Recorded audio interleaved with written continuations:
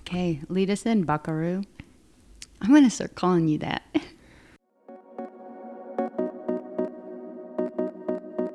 It's the Do Politics Better podcast. I'm Brian Lewis. And I'm Sky David.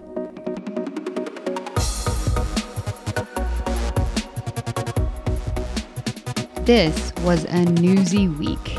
Looks like we're going to have a debate on October 7th. It was announced late Friday night that Congressman Ted Budd and former Supreme Court Chief Justice Cheri Beasley had agreed to a debate. And then this week it was announced that they're going to do that on October 7th, and Tim Boyum will be the moderator. This will be our first opportunity to see Ted Budd on the stage talking about policy issues with a political opponent. And also Cheri Beasley. Neither of them had a debate in the primary. Interesting. You're right. Yeah. So obviously, Cheri Beasley being a Chief Justice, what is her debate style going to be? She has kind of this professorial aura about her. And then Ted Budd kind of has this everyman personality that's being portrayed in his ads. It'll be interesting to hear them rattle through the issues facing the U.S. Senate and issues here in North Carolina. We should have a watch party here at the office. Oh, that's a good idea. Yeah. All right. If anyone's interested in doing a watch party, let us know. DM us. We just might do that.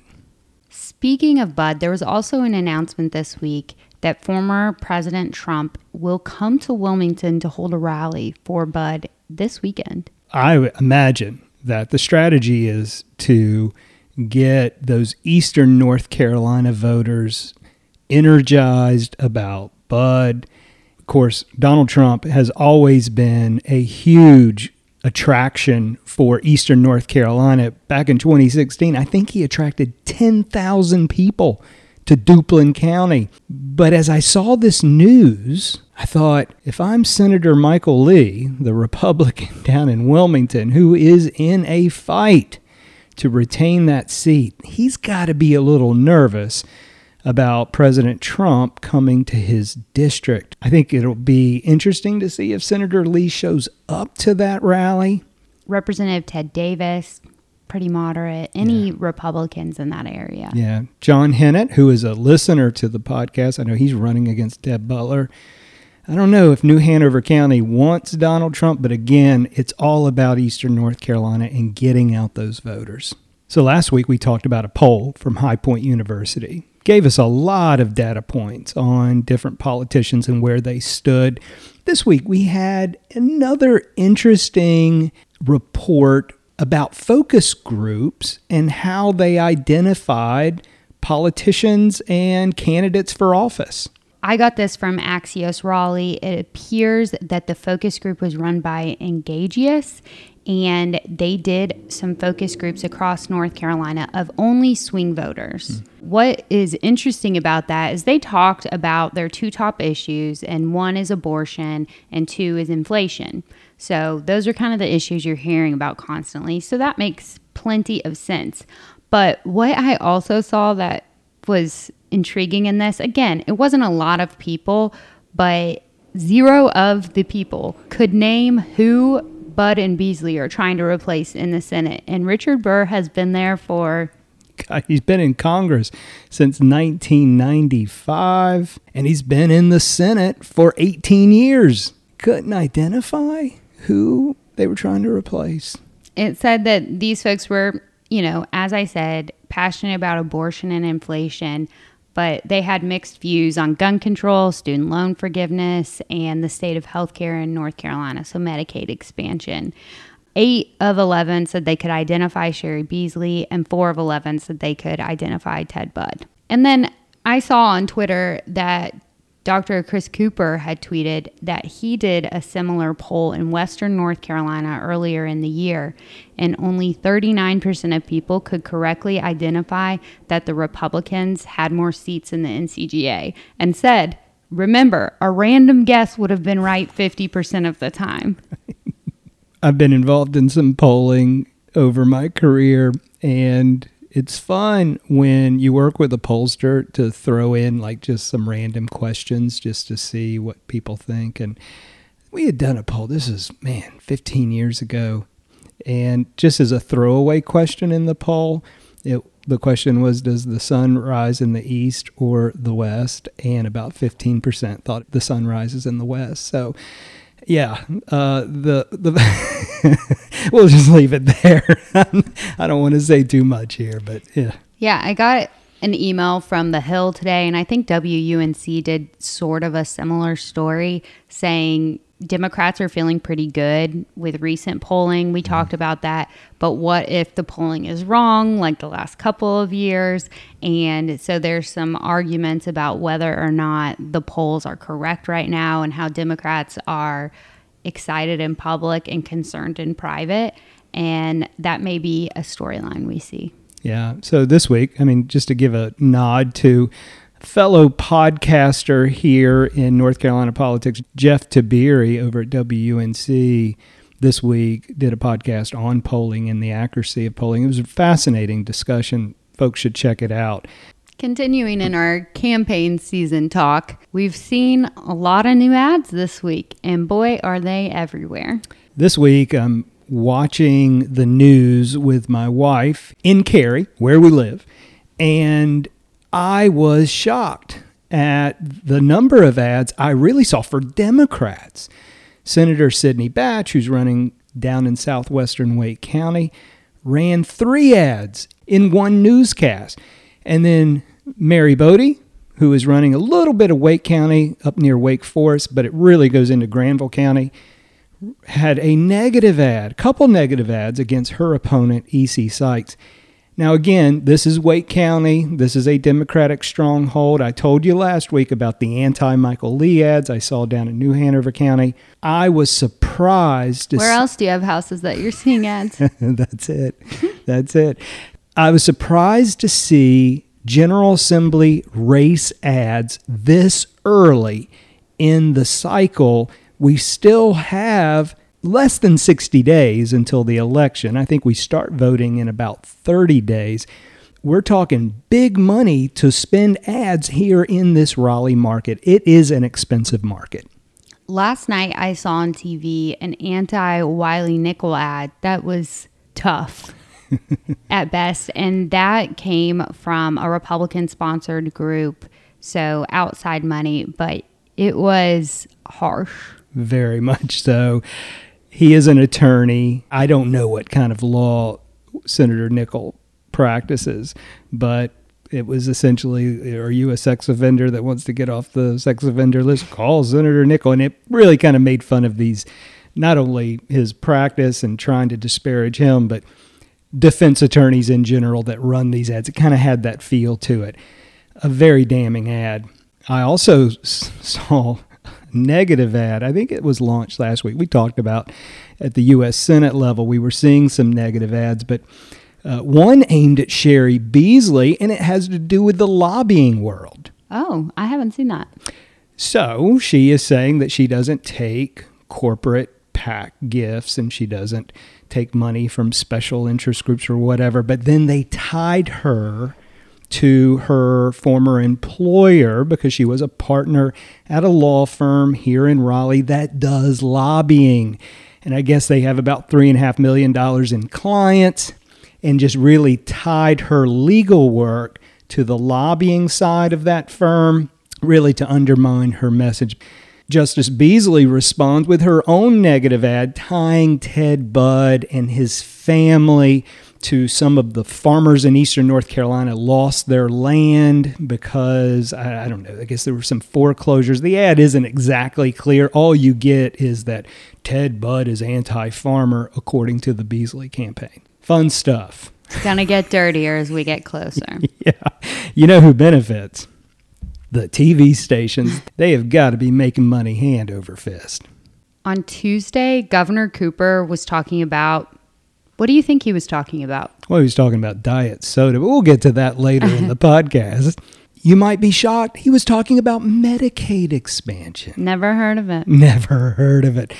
He is on message and again took the opportunity to encourage the General Assembly to come to some sort of deal. He said we are this close. I'm holding my fingers together here. We're this close to a deal. It's starting to feel like The Boy Who Cried Wolf, though, because he keeps saying, like, hey, the deal's going to be done in a week. Mm-hmm. Hey, we're this close. Like, it's starting to be like, sir, I need to see receipts. So add on to that, Sky, that the General Assembly is coming in next week. They very well have the ability to pass a Medicaid bill next week in some form or fashion, but they're not going to do it. It's going to be a skeleton session. I'm just starting to think that maybe December, but I'm not even hopeful for December.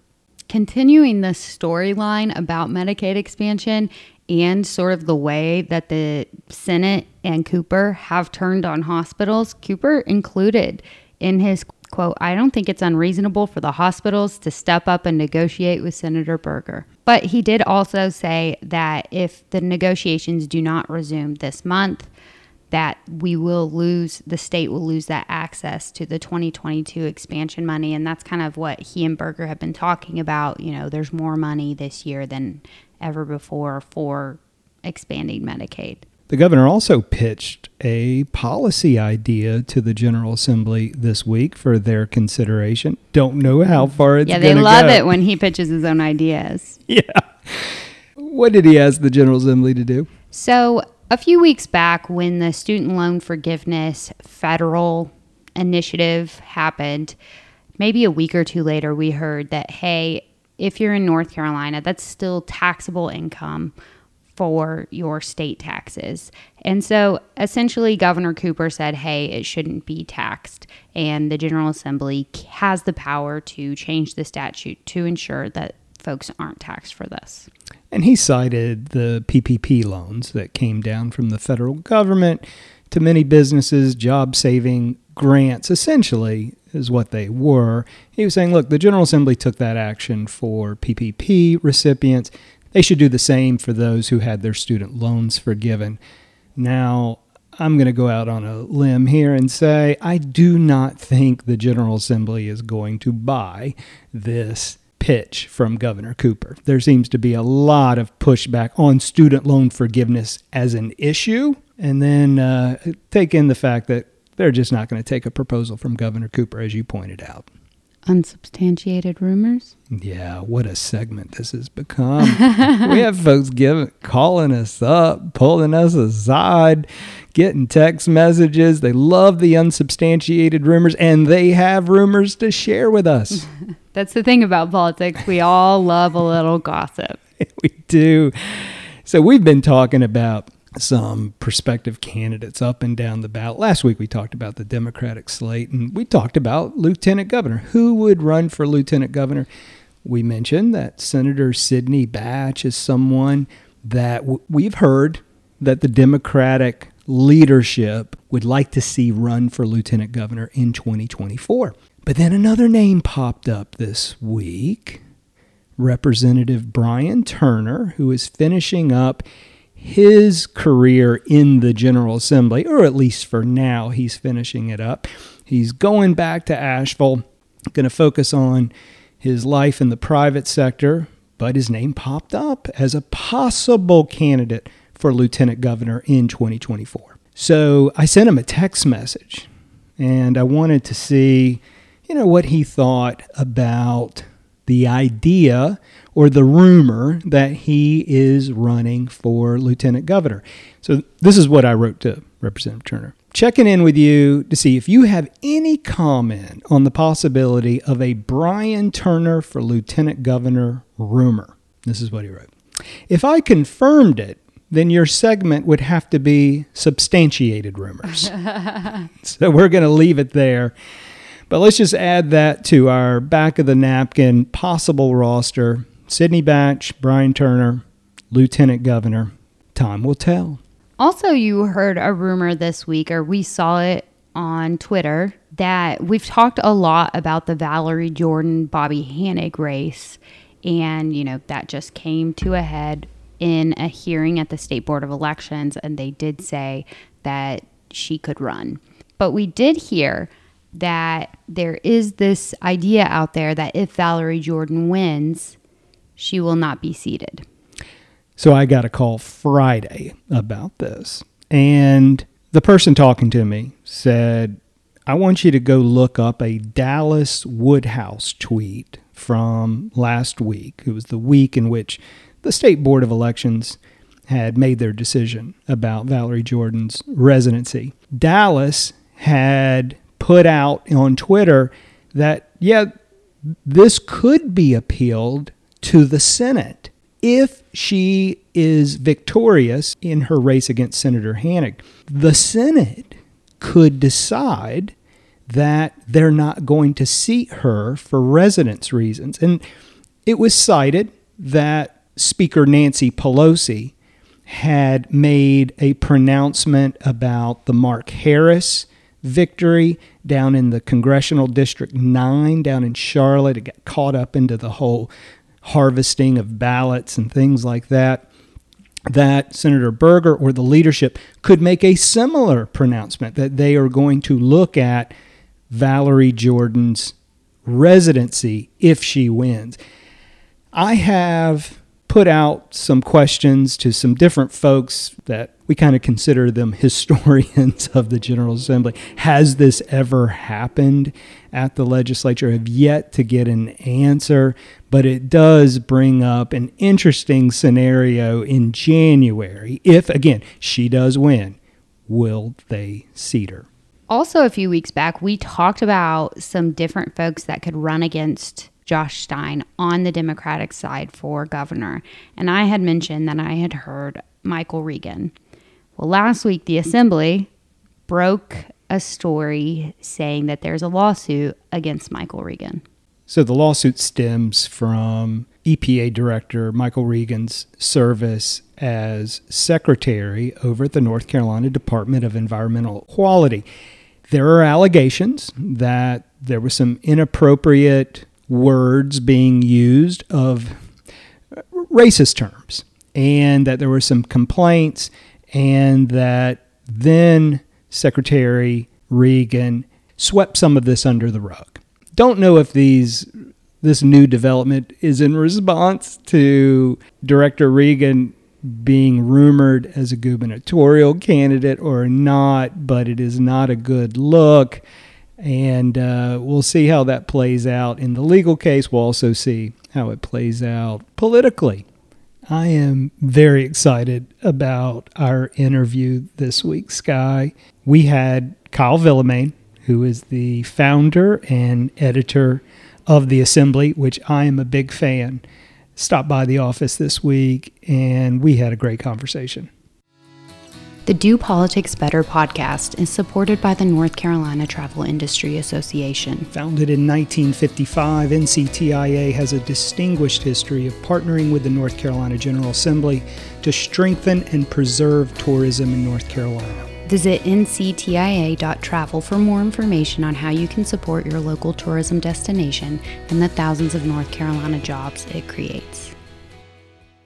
Kyle Villemain, welcome to the podcast. It's great to be here. Thank you. I asked you what your official title was, and you said founder, CEO. It seems like you're a jack of all trades for the Assembly.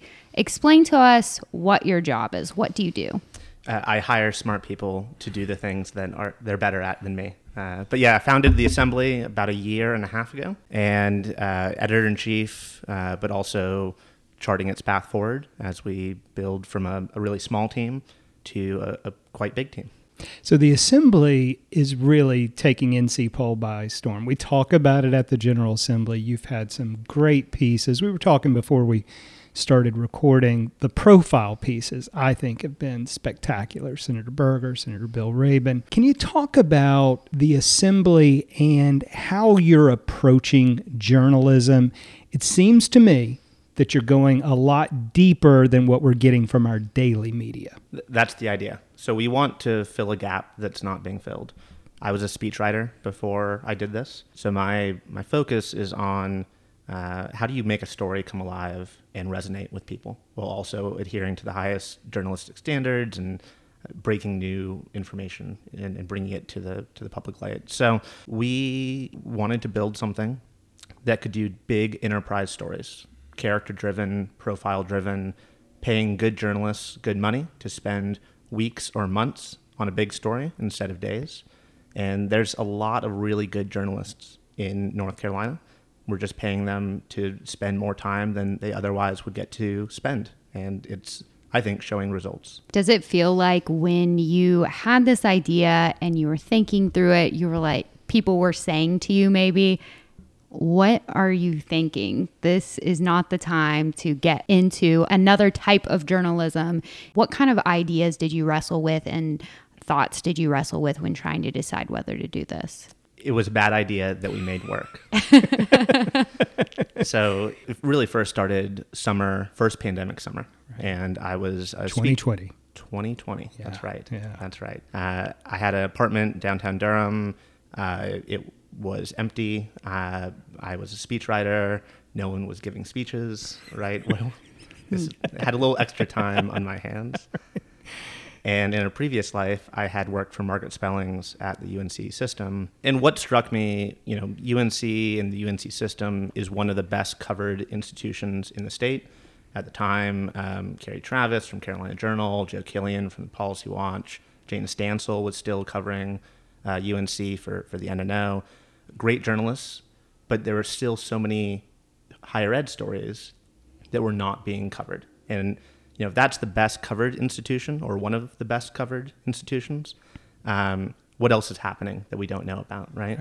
And here I am, saying things that journalists already know, but I thought, okay, North Carolina is a big enough state, I think a mature state, a state that deserves a kind of institution that can go deep on it. And I had very little to lose and enough misplaced bravado that I thought, let's give it a shot. And kept talking to people and saying, can we build this kind of thing? And enough people didn't say no, or a couple people said, that's not the dumbest thing I've ever heard. Right. And so we launched and really just put something out there, and people said, yeah, we want more. And so we did more. So let's talk about you a little bit. Where are you from? What made you get into journalism? Yeah, so my parents are not from North Carolina. My mom's from California, and my dad's from Illinois. I was born in Georgia, and then grew up in Carrboro.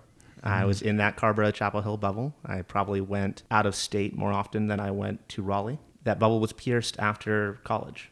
I went to Chapel Hill, but then took my first job. It was in politics up in New Hampshire.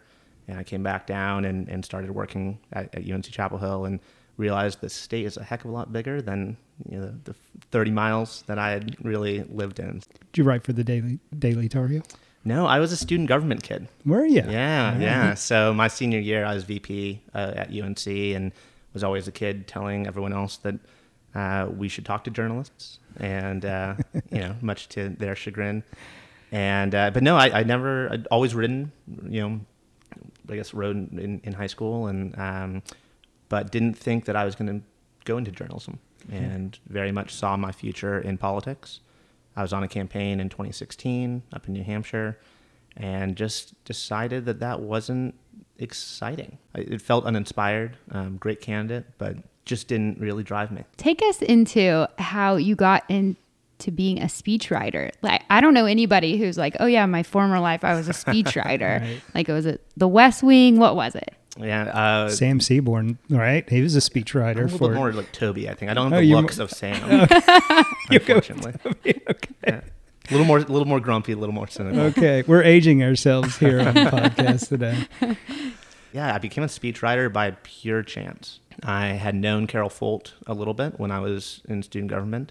I knew her team. They needed another body, another warm body that could write things. And so I moved into a deputy role there.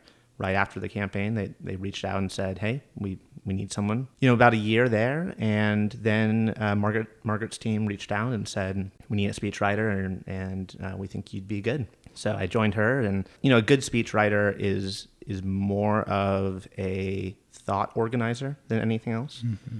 The words you write matter less than the structure you help put them in. Mm-hmm. And so if you're really good at speechwriting, then you're able to help a principal think through their thoughts and then channel them in a way. But, it's not about how good of prose you can write. But there are a lot of parallels to editing journalists. right? Because my current job, in part, is about taking really good raw copy and transforming it into something that is compelling to the reader. And that's the same kind of thing you're doing as a speechwriter. So give us your 15, 30-second compelling argument on why folks should subscribe or what you're doing at the Assembly that you believe is different. We go deeper. We give the best form of the argument, and you're going to come away knowing things you didn't know before.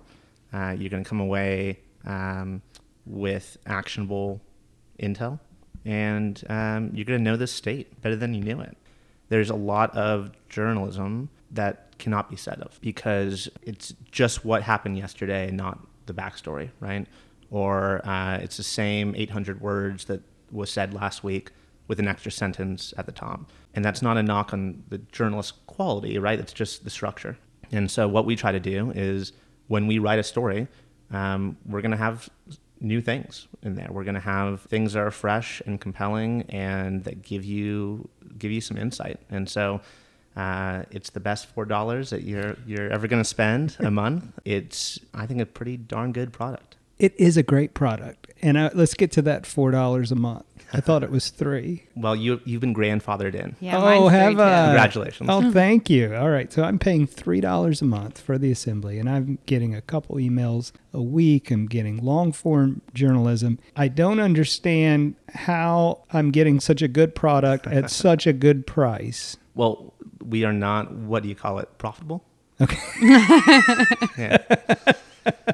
So we've got a long-term play here. Okay. And the idea is we want 10,000, 20,000 folks in North Carolina paying us every month for really good news. And, right now I think we've got something like 2,300 paid subscribers, another 20,000 who get our newsletter. They're the people who matter in this state. It's a great audience. We need to grow it more. And we're doing that. But I think what is so striking to me is that you don't have to have a huge audience to support good journalism. One of the things that we have the luxury of that other outlets don't is that we are not covering breaking news every day. If you give us 10 journalists, we don't have to send them out to cover the daily. So we're able to send those folks to go deep and provide you the one or two big enterprise stories a week that differentiate us. But we don't have to have a team of 100 to do that. And so we don't have to pay a team of 100 to do that. And, we can make this whole thing work with 20,000 folks statewide in a state of 10.5 million paying us a couple bucks a month. It helps that we're independent and here and we don't have to give 20% of our business up the chain. And it helps that a lot of our overhead is just bare thin. Let's talk about that. How big is your staff over at the Assembly? We're a team of 5 right now, plus a freelance base of, probably have 40 or 50 folks who have written for us, and another 40 or 50 photographers and illustrators. So there's a lot of really good talent. We've tapped into that. Mm-hmm. We are hiring another set of reporters this fall. I have interviews right after this. Okay, all right. And, We'll do those on the podcast. I love it. But, I stated my intention to build about a 30-person newsroom. So that's our goal over the next few years. Will it be a physical newsroom or all virtual? We've got some space downtown Durham that we are in right now, but it is important to me that we are not a triangle outlet, right? So we are going to make some investments in places like Wilmington, Greensboro, Asheville, Rocky Mount, Fayetteville, placing folks on the ground there who are very good at what they do, right? We're going to pay well, we're going to get great talent, and we're going to find local stories that matter to a statewide audience and take our statewide stories and make them matter to a local audience. If the media world becomes a place where Charlotte and Raleigh get great news and nothing else, we failed, right? Mm-hmm. So we really have to spread the wealth, the journalistic wealth. It's just a boring set of stories if everything is about 2 counties. So let's dig into that a little bit. You said you want to take the statewide news and make it applicable to local folks. Mm-hmm. And I've read some other interviews with you where you talk a lot about power and how you want to dig into power, who has it, how'd they get it, sort of thing. Do you have a concern that your average North Carolinian maybe doesn't care about the backstory, and how do you get them to care? You're right that they may not care. Okay. That's okay. We don't have to be everything to everyone. Brian, listen to that. If we don't need 5 million people reading us every day to matter. We have to be a place that you can go if you want to understand what's happening in the state. And if that means an audience of 100,000, that's a huge win. One of the pieces you did, I mentioned it earlier, was about Senator Rabin and the medical marijuana bill that he pushed in the last biennium. Senator Rabin went on the record to talk about why medical marijuana was so important to him. He talked about his own cancer. He talked about a friend. Senator Rabin doesn't do a lot of interviews, period. But to have him sit down and really open up on a personal level was pretty intriguing. I'm curious as to how the Assembly is positioning itself. The legislators seem to be embracing the Assembly. It's about trust and about that we are going to report hard, and we have thrown punches that have landed, but we are not going to take cheap shots. We are not going to throw punches just to one side of the aisle.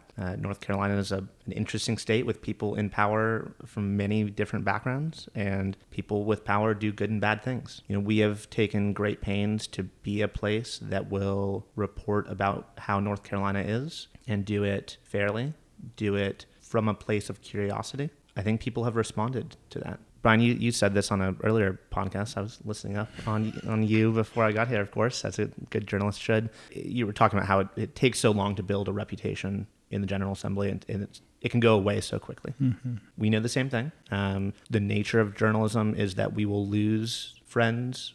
There will be attrition, right? There's no way to do this job and not piss people off, and that's okay, as long as we are doing our darndest to build trust elsewhere. How is the journalism community in North Carolina responding to the Assembly? Okay. Yeah, broadly speaking. It's a competitive market. Yeah, I think there's two types of outlets in the state. Outlets that are kind of focused on growing a pie, and outlets that are focused on keeping a share of the pie. And luckily, most outlets in North Carolina do see it as an expanding market, and that means they're very collaborative based. They're going to cite other sources, and when someone breaks something, they nod to it. Axios is a great example here in Axios Raleigh and Axios Charlotte. They're always going to highlight other outlets' great work. Mm-hmm. That's fantastic, right? Mm-hmm. We try to do that religiously in our newsletter, because if you're positioning yourself as a place that readers can come to and get the best information, then it behooves you to point to others and nod to others. So broadly speaking, the media world has responded well, and individual journalists have responded great. Let's talk about the journalists you use. I know a few of them. I've read their bylines in other newspapers they've written in, John Drescher being someone who writes for you. Who edits for us. Okay. I'd like to, if you could, give us a little peek behind the curtain of how it works. Is a reporter bringing you a story and saying, Kyle, I'd really like to work on this? Are you distributing assignments? How does that work? It's a mix of what we call pitching, pitches that come in, and commissioning that we push out. We've got a really wide set of freelancers, some of whom we go back to multiple times because we think they're a great fit for a story that's coming up. But we get a lot of pitches, and we still get a lot of pitches. New folks are writing for us each month. It's a mix of folks like Jim Morrill and Tim Funk and Pam Kelly. I'm thinking Charlotte right now, but these veteran journalists who have done amazing work for decades, who are now in a place where it's really exciting to be able to dig into a story for a month and on their terms and on their pace. We've got a number of kind of younger, earlier career folks who have proven their chops and now are, doing bigger, meatier stories, and we're a great fit for that. I'll be honest, the place we need to grow is there are a lot of great journalists who are mid-career, who are always going to be in full-time jobs. And so that's who we're going after now. And, we'll be building up more full-time reporters so that they can carve out their beats, build their sourcing, deeply, and we can bring some talent back to the state. Is that hard to do, to carve out a beat in a freelance structure, though? In a freelance structure, it is. It is. So you want to bring them on staff. That's right. That's right. So this fall, we'll make our first set of full-time reporter hires, And those folks will, be with us 40 hours a week, 50, 60 hours a week, and really carve out their beat. I'd like for you to talk a little bit about this long-term vision you see, let's say 10 years from now. What is the Assembly doing? You going to play this back in 10 years? Yeah, I hope so. Okay. Yeah. So we want to be statewide, right? Okay. And truly statewide. We're looking at 7 bureaus across the state that are based in cities and regions that, are deeply partnered with other existing media outlets there, that push out daily or weekly newsletters that you can, if you want to know Wilmington and know the Cape Fear, this can be a one-stop shop for you. We want to have standalone issue verticals, I'm using quotation marks, that are, healthcare, higher ed, courts, things that are germane to your job, that give you actionable intel that helps you professionally, but that also produces really interesting deep dive stories that you don't have to be a DA to care about. So we're going to try to just straddle that line. We're going to always write for a smart, savvy audience. We're always going to write to break news and give context. And we're going to write about power and place. And I think, we're just going to figure out ways that can become self-sustaining and independent and not be reliant on any single source of anything, right? Authority or finances or what have you. So there was a time, not too long ago, but there was a time when, your Sunday paper, you could hardly get a rubber band around it. I was a paper boy as a kid. Journalism has gotten thinner. The newspaper has literally gotten thinner, if not gone away. You have newsrooms that are contracting. We have layoffs and buyouts. But here you are surging and you have this vision. You are embracing, I feel, kind of that long-form journalism of a generation ago. I would push back on journalism's struggles, right? Okay. There are certainly some. But you look at a place like the NNO, still has 72,000 paid subscribers. That's a great base. The trick with the NNO is they have to do so many things, and so it's hard. They're stretched thin. But you can build a heck of a newsroom with that kind of base. And RAL is doing well, and they're growing their team. There are lots of examples out there of success, and there's no reason we can't build one more success here in North Carolina. You're not a nonprofit model, are you? No, we are not. No, we're not. Not in the we're not. literal sense. We're not making a profit right now. But no, we raised money from investors through year one, and really through this summer. We are raising philanthropic money. Basic idea is that we know what we want to become, right? This big newsroom that is doing great statewide work. We know to get there, we need bridge capital, right? This kind of middle chunk. We don't want to raise a bunch of debt. So we're turning to the community and saying, hey, we need to raise $3 million or so. This is what we're gonna build. And here's the fiscal sponsor that's going to help us get there. So we're having a great response from folks, and we'll continue raising money for the next forever. Okay. Not until we hit the place we want to hit. Sure. You also have a transparency in your communications to your subscribers that I really appreciate. So I think it was the beginning of the year. Time's kind of fleeting right now for me. But you talk about, hey, this is what we're doing. We're going to stop and we're doing some hires and things like that. And at first I thought, well, this is curious. They're telling us what's going on back in the newsroom. But then as I would get your newsletter, I was kind of bought in. Like, I wonder what happened about those hires. Mm-hmm. And can you talk about your decision to kind of share some of the machinations of the Assembly with your readers? I think I just didn't want to lie, right? I mean, like we're scrappy, and we've had to have our struggles, we have our successes, and why not just be super open with it?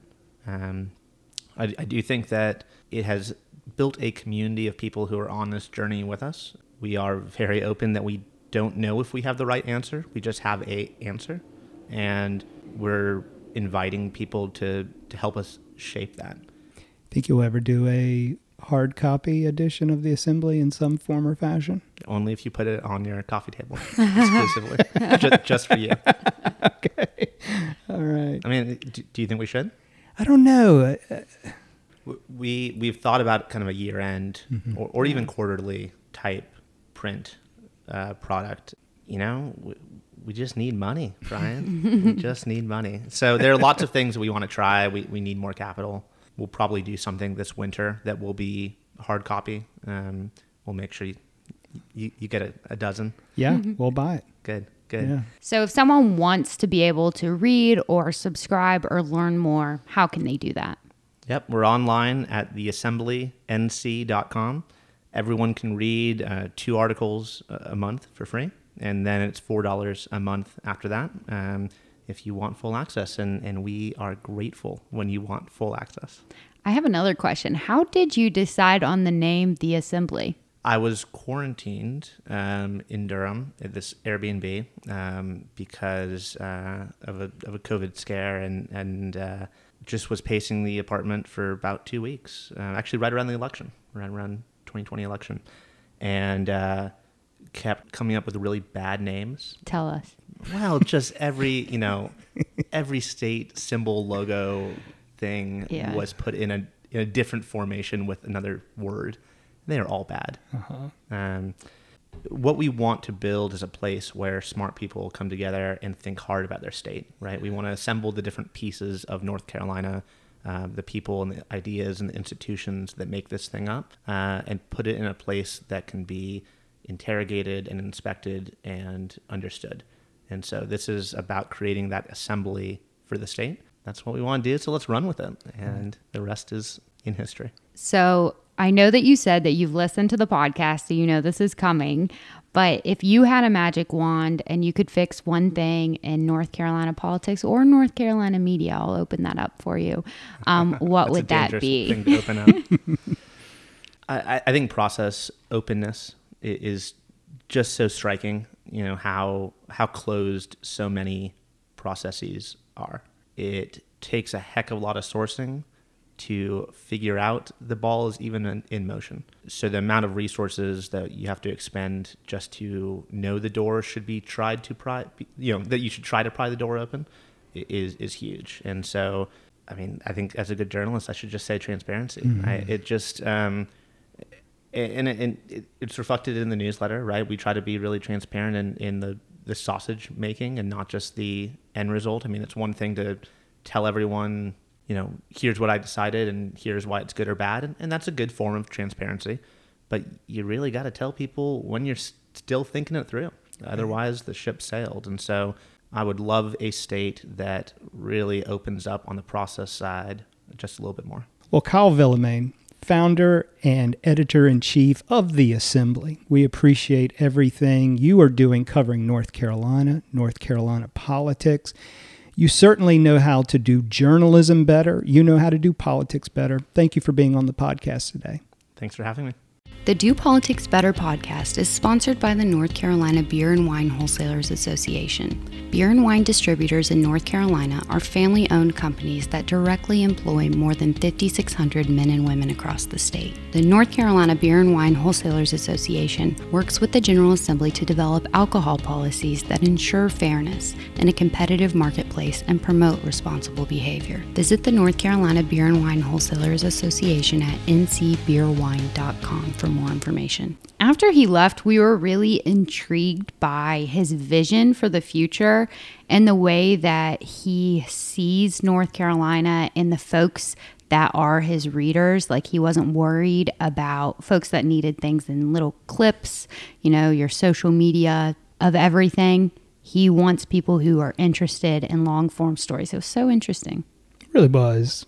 We wish him well. Hearing about his business model, it sounds like there's a lot of vision. There's a lot of things that need to fall into place. But bottom line, you can help the Assembly by subscribing. Visit their website. DM us. We can help connect you with Kyle. But it's a great online magazine to subscribe to. Tweet of the week.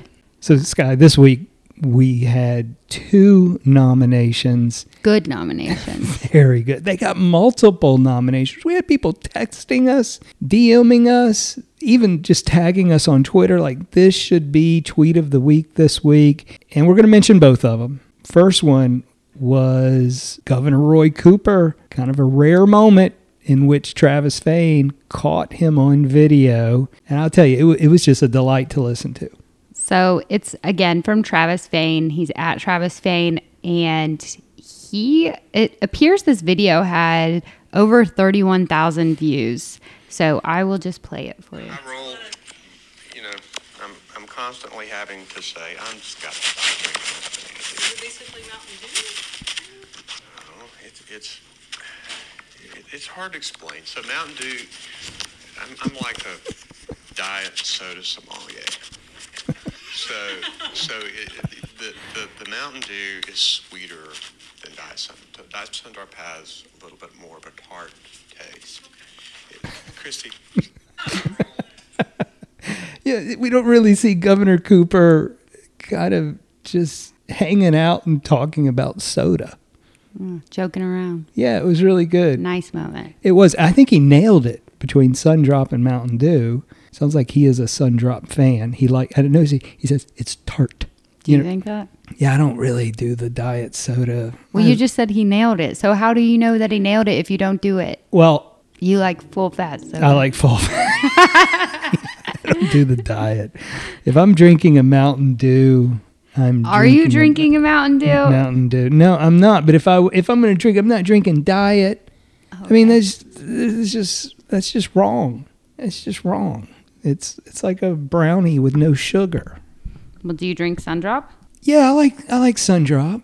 That means no, people. That means he doesn't drink it. Attack him, please. I'm a Coca-Cola. If I'm going to drink Coca-Cola or Dr. Pepper, those are my two sodas, and I'm not drinking diet. I wish we had more moments from Governor Cooper like this. I would really like to see more of that. Definitely. Keep the cameras going, Travis.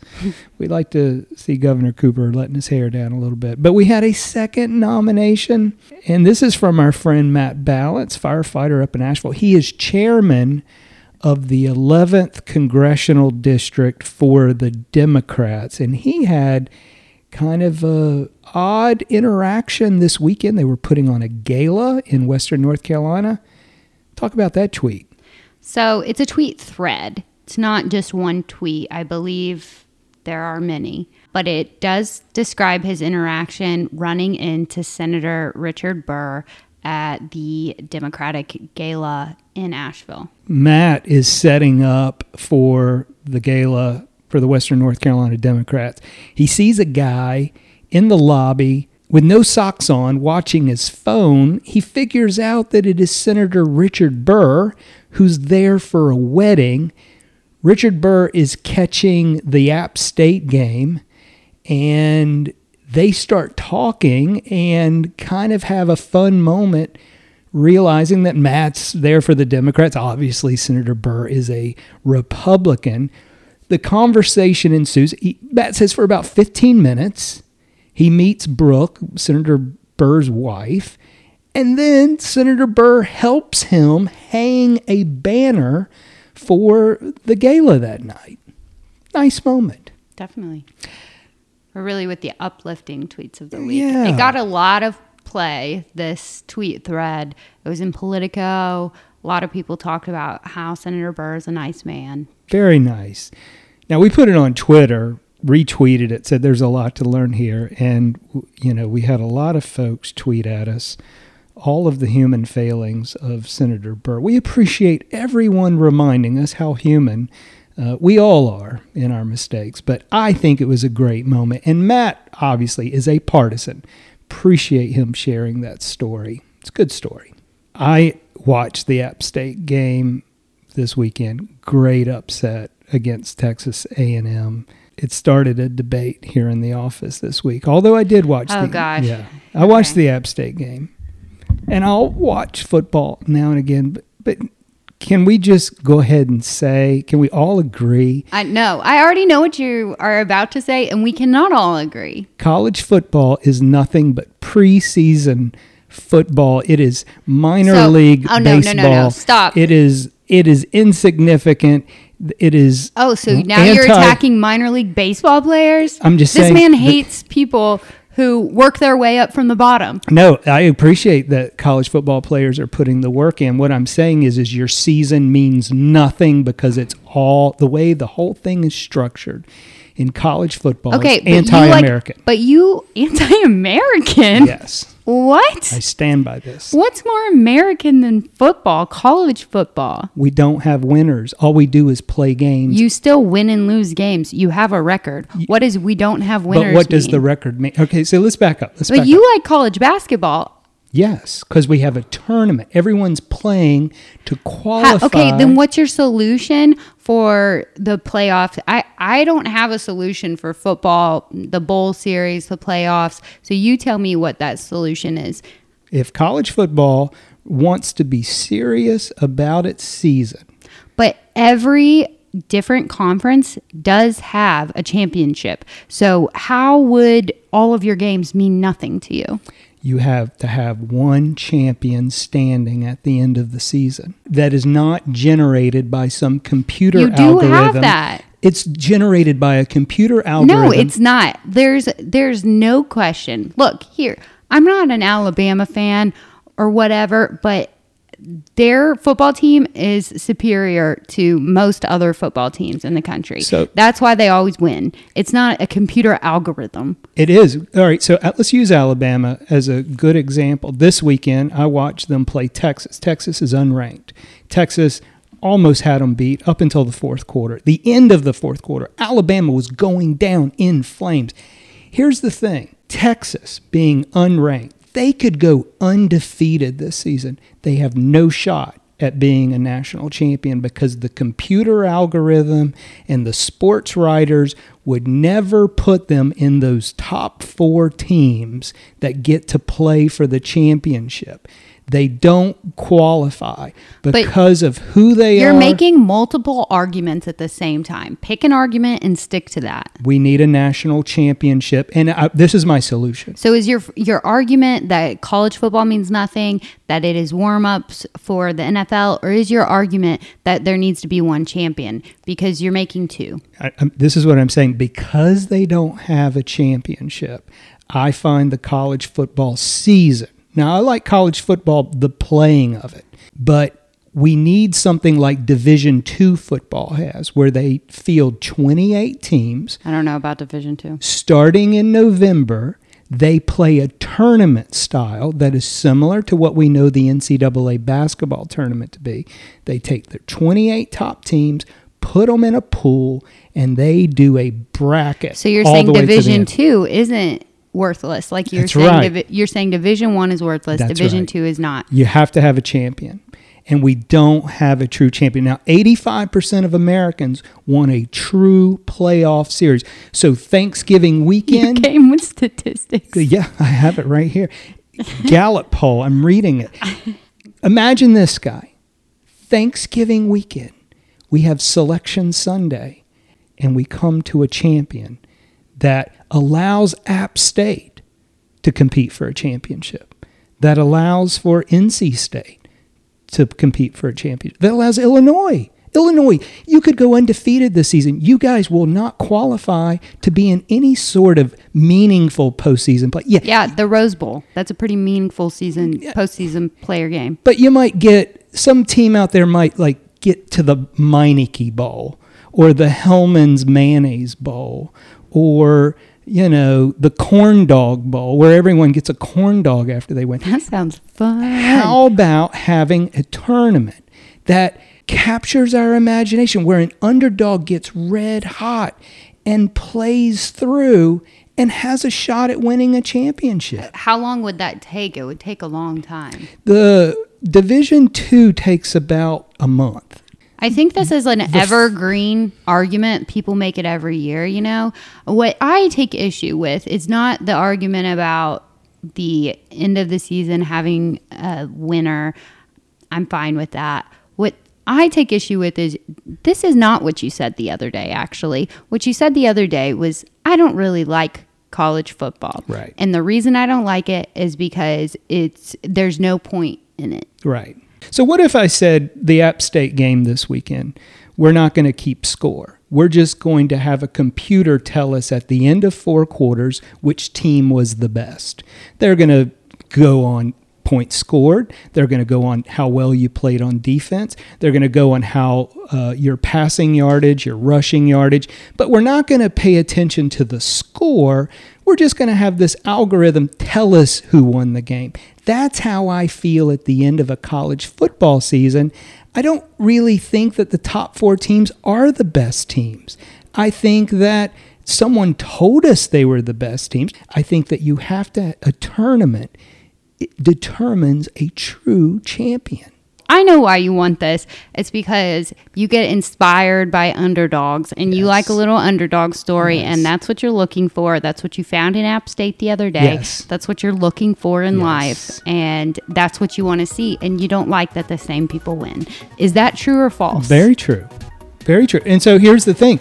Let's use App State for an example. App State could have won against UNC. Should have won that game, by the way. They just beat Texas A&M. They could go the rest of the season undefeated. They could blow out every single team on their schedule. They still will be in some crappy bowl game that no one cares about in December. We hope that you have had a restful week. You take some time to sit down this week. I think the temperatures are lowering a bit. Sit down, watch some football. We appreciate you listening, giving us feedback, reviews, 5 stars. We appreciate all of that. And we will meet you again, same place, same time next week. But until then, please remember to do politics better. So we didn't do this for you specifically, but today's article quotes Danny Brett. Does it So really? congratulations. Senator Brett gets a quote. That's good. Well, we got quoted in the assembly in that Bill Raymond piece, I believe. Yeah, we Right. Well, appreciated the that. best pieces quote. Yeah, loved it. We should frame that.